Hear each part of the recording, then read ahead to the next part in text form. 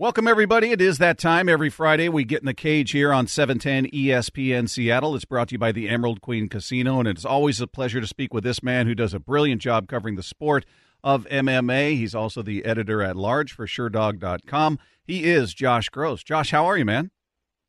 I'm doing well, Bob. How are you? I'm doing great. It's always fun to catch up with you. I want to hit you with a few different things going on out there. What's funny is I saw you tweet, and I'll try to find it, but just to paraphrase, talking about the matchup coming up this weekend between Colby Covington and Tyron Woodley. Basically, you're saying, that everything, the heat between them is real, and it's such a buildup, and I should be more excited, but I'm just sort of not. Have you reached that level of excitement? And if not, why do you think that is? Yeah, I'm not sure. They're both playing on things that are really important in the country right now and sort of dominating discussion. Colby Covington's kind of the avatar for the Make America Great Donald Trump crowd. And, Tyron Woodley is representing Black Lives Matter. He's from Ferguson, Missouri, and he has a lot to speak on these things. And, they're both using their platform in this fight to represent those interests. And that's like, that should be super compelling for me, but for some reason it's not. I feel like I know them too well, and Colby always felt like he was playing a role, and things feel so real that this kind of treads on, like, not taking advantage of what's happening in the world, but it's almost like pro wrestling, like in a way where like they pick up what's happening in the zeitgeist of the country and play off of that. And I'm not saying that either fighter is doing that, but I just sort of haven't identified with this contest yet. It feels too real in too many other ways, I guess, for me. Yeah, Colby's a strange case because, when he first came up, the guy was quiet as a church mouse. He didn't say anything about anybody, and then he found his niche. I think he obviously saw what Conor was doing, saw what Chael was doing before him.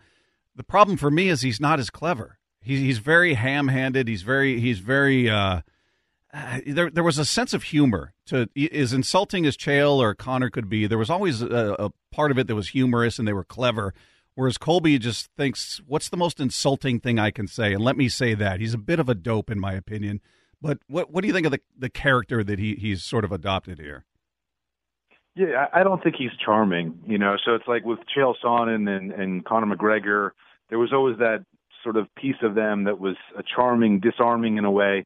Colby's not like that. He's full frontal in your face. This is what's going on. I'm going to tell you what you want to hear. And I think for a lot of people that's bothered them. It's whether he's playing a role or being himself. It's hard to say. But this is who he has put forward to the public. And I think a lot of people just sort of feel like turned off, and not necessarily because he's a supporter of the president, just sort of the way that he's carried himself. But it does work for other people. So I don't know. I think I'm struggling with it. It sounds like you are a little bit too. And bottom line is, what is he going to do in the fight? What is he going to do in the fight? Yeah. Last we saw, he was running out of the cage after he got beat. And then like some, he made excuses, but we'll see. And I think that's part of it because this conversation too happened in the last fight against Kamaru Usman, right? There was a lot of the MAGA against this guy. He's not a real American. It kind of gets tired. These are real issues that are happening in the world, and just using it for promotional matters for a fight, it feels unnecessary. And I guess that's what I'm feeling as I sort of talk it out with you. Yeah, and just, I don't know. He didn't do himself any favors, I think, in the way that he handled the loss. It was a great fight. He fought really well. He showed a lot of heart, but ultimately he got tuned up. Referee saved him, and what does he do? He runs out of the cage and then blames the referee. It was like, man, how weak are you with that? That's pretty lame. But let me ask you about Woodley, because he's a guy who at one point was a dominant guy. Obviously, he's had his back and forth with Dana White, and people have found him to be boring at times, but he was winning. He's lost 2 in a row. He lost to Usman, he lost to Burns, and he didn't look particularly fresh, electric, or great in either of those matchups. He's 38 years old. Have we seen the best of him? Do you feel like he's just lost something out there? He just looked like a different fighter in those 2 most recent losses. Yeah, I think it's a combination of things. I think he's definitely slipped. He's not the fighter that he was. But you have to credit Kamaru Usman, and you also have to credit what Gilbert Burns has done and how great they've looked, and really sort of stifling Woodley. Now, I think Woodley didn't show enough, he wasn't competitive enough in those fights. Like if things weren't going his way, he kind of seemed to accept that, and you don't want to see that in a fighter. So beyond like physically slipping, I think he had some mental issues in those fights as well. He's spoken about that, and people in his camp have. You assume he's going to be prepared and motivated for this moment. He doesn't like Colby Covington for a lot of reasons. But is that going to be enough to get him a win here? I don't know. It's pretty much a toss-up fight because there are questions about Woodley and where he's at. You think if he finds that ability, that explosiveness that was a hallmark of his championship days, he's going to give Colby a run for his money. But if he accepts positions against Colby, if he lets Colby work with him against the cage and really kind of dictate what the fight looks like, he's going to wilt under pressure, and he's shown that in his last two. So what do you think? How does this fight play out? I mean, really, I don't know. I think it's hard to say that all of a sudden Tyron Woodley's going to find the right gear. I think Colby Covington has more in the tank. I think he's going to work throughout the course of the fight. He's got no problem going 5 rounds. He's got high volume. I think there's a very real chance that Colby Covington can win a decision here. One other fighter on this card that I've been a big fan of over the years. I think most MMA fans really appreciated his just willingness to fight anybody at any time, anywhere, fighting 4, 5, 6 times in a year, and that's Cowboy Cerrone. But he feels like, and he's 37 years old, and I'm not trying to, retire everybody here, but he feels like an old 37 because there's been a lot of damage taken from him. He's been in some wars. He's lost 4 in a row, 3 of them he's been knocked out. I mean, what's left for Cerrone to do? I almost feel uncomfortable watching him at this point. He's going up against Niko Price, but where are you at with Cerrone and watching him in the cage? Yeah, I think that he's a fighter that the UFC can promote because they promoted him 100 times, and everybody knows Cowboy Cerrone. And when you think of Cowboy Cerrone, most of the time people have like good feelings, like, oh wow, it's going to be fun and entertaining, right? And I think that's where he falls down. He has slipped multiple levels. There's no question about it. He's taken damage, no question about it. But the UFC is going to keep lining him up as long as he wants the fight. I think he's going to be one of these guys that goes forever and forever, and the UFC is certainly not going to want him to go anywhere else. So I just, is he capable of winning a couple here, a couple there? Sure. I think he was always a guy who struggled in the biggest moments anyways, in title fights or in big contender bouts. He seemed to miss something. And now that his age is sort of a big factor in his career and the stoppages that he's taken, I think you have to say he's nowhere near that level. But because of who he is and what he's accomplished in the UFC, they have no problem running those guys out over and over again. Hey, last one on this card, and it features a fighter that there's a lot of hype around for good reason. I mean, he comes in, makes his UFC debut, and is absolutely dominant in that debut. And then, a week, 2 weeks later, I can't remember the gap. I think it was 10 days later, he comes back and takes out another opponent. I'm talking about Chimaev going up against Mearshart in this. And where are you at with him? It's hard for me to tell, like, is he the real deal? Because no disrespect to his opponents, but it's not like he's fighting, top 5, top 10 guys. At the same time, he looks extremely dominant. How do you size him up? He's 8-0. There's not a lot to go on, in my opinion, but where are you at with him? Well, you have to like what you've seen because he's either destroying people who are not on his level, which is what he's supposed to be doing, or these are pretty tough guys and he's running through them and you're like, wow, how great can he be? So I think there's going to be at some point pushback. I think Gerald Mearshart is somebody who can offer some pushback. He's a legitimate middleweight. He's a good fighter. Not a great middleweight in the UFC, but a good fighter.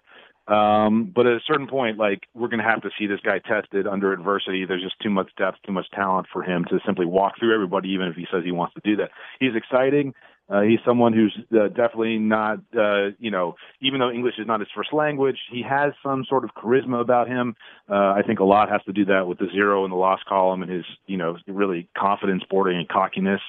If any of that goes away, if he looks human in this fight, if it goes the distance, I think people are going to hit the pause button. But he's raised expectations to a high level in just 2 UFC fights. Hey, last thing before I let you go, and again, I'm speaking with Josh Gross, who is the editor-at-large for SureDog.com. You're covering something that's going on in the sport of MMA. There's a court battle, an antitrust lawsuit against the UFC that's out there. I've had Nate Quarry, who's front and center in this whole thing on a number of times talking about this. But for the fan out there that either hasn't heard about it or has just sort of on the periphery of it, it gets a little convoluted. Could you kind of surmise what's happening and what it ultimately means or could mean depending on the ruling? Sure, it gets a lot convoluted. Even if you follow stuff closely, like antitrust law is not. You can get lost in the numbers and the regressions and the metrics and all these things. But basically, in 2014, antitrust lawsuit was filed on behalf of UFC fighters, and this worked its way through the court. And it seems like the federal court in Nevada is close to issuing a very key ruling that would certify a class of fighters. So it's a class action lawsuit. It's an antitrust lawsuit. So once this major hurdle is cleared, it's in fact probably the biggest hurdle for the case moving forward for the fighters. And it looks like it's going to, the judge basically said, I'm likely to rule this way on Thursday. You're still talking about a process that's going to play out over a number of years, but the ramifications could be massive for what the business of mixed martial arts looks like, both in terms of the kinds of contracts that fighters would sign, much less restrictive than they have right now. The ability to go out and shop yourself like a boxer would, it'd be much more structured like that. There are a lot of things in this lawsuit that completely upend what we think of as mixed martial arts. And, you can make a case whether that's good or bad, but certainly for the fighters who feel like they've been underpaid, that the UFC has used practices that were not competitive, anti-competitive forces like monopoly, monopsony, these sorts of terms. If they can make that case, then the business should change. And so, that this is a big one. Again, slow roll. It's taken a while. We're 6 years in, and we're just now getting to this point where maybe they're going to go to trial. Of course, there's going to be appeals. But it certainly is something to watch if you're interested in mixed martial arts and just sort of understanding what the future of the sport may look like. This is something that could determine that. Man, I cannot believe it's 6 years in. That is amazing. I didn't realize it had been that long. December 2014, they filed a lawsuit, yeah. Jeez. And you feel like still a couple years away, at least. Well, I think if the judge certifies the class, if he does that in a month or two, I don't think there's any doubt that the UFC side will appeal. That's this is a federal case, right? So the federal appeals court, that may take a couple of years to work through the system. It's slow to begin with, but now you're talking about life in courts in the age of a pandemic, and so everything is pushed back, everything is slower, the system's logged down. I do think this is something that's going to sort of be in our lives for a while if the class is certified. He is Josh Gross, editor-at-large of SureDog.com. Also wrote a great book, Ali versus Inoki, which was really, really good. Check that out, I'm sure, on Amazon, wherever books are sold. And you can follow him on Twitter. I'll spell it out because I always forget how you say this, but it's at YAY_YEE. Is it Yayi? You got it, yeah. Yayi. Okay. There you go. Check him out on Twitter. If you're an MMA fan, he's a great follow. Josh, always appreciate you taking a few minutes with us. Thanks so much, man. Stay safe out there, and I look forward to talking to you again soon. Thank you, Bob. Be well.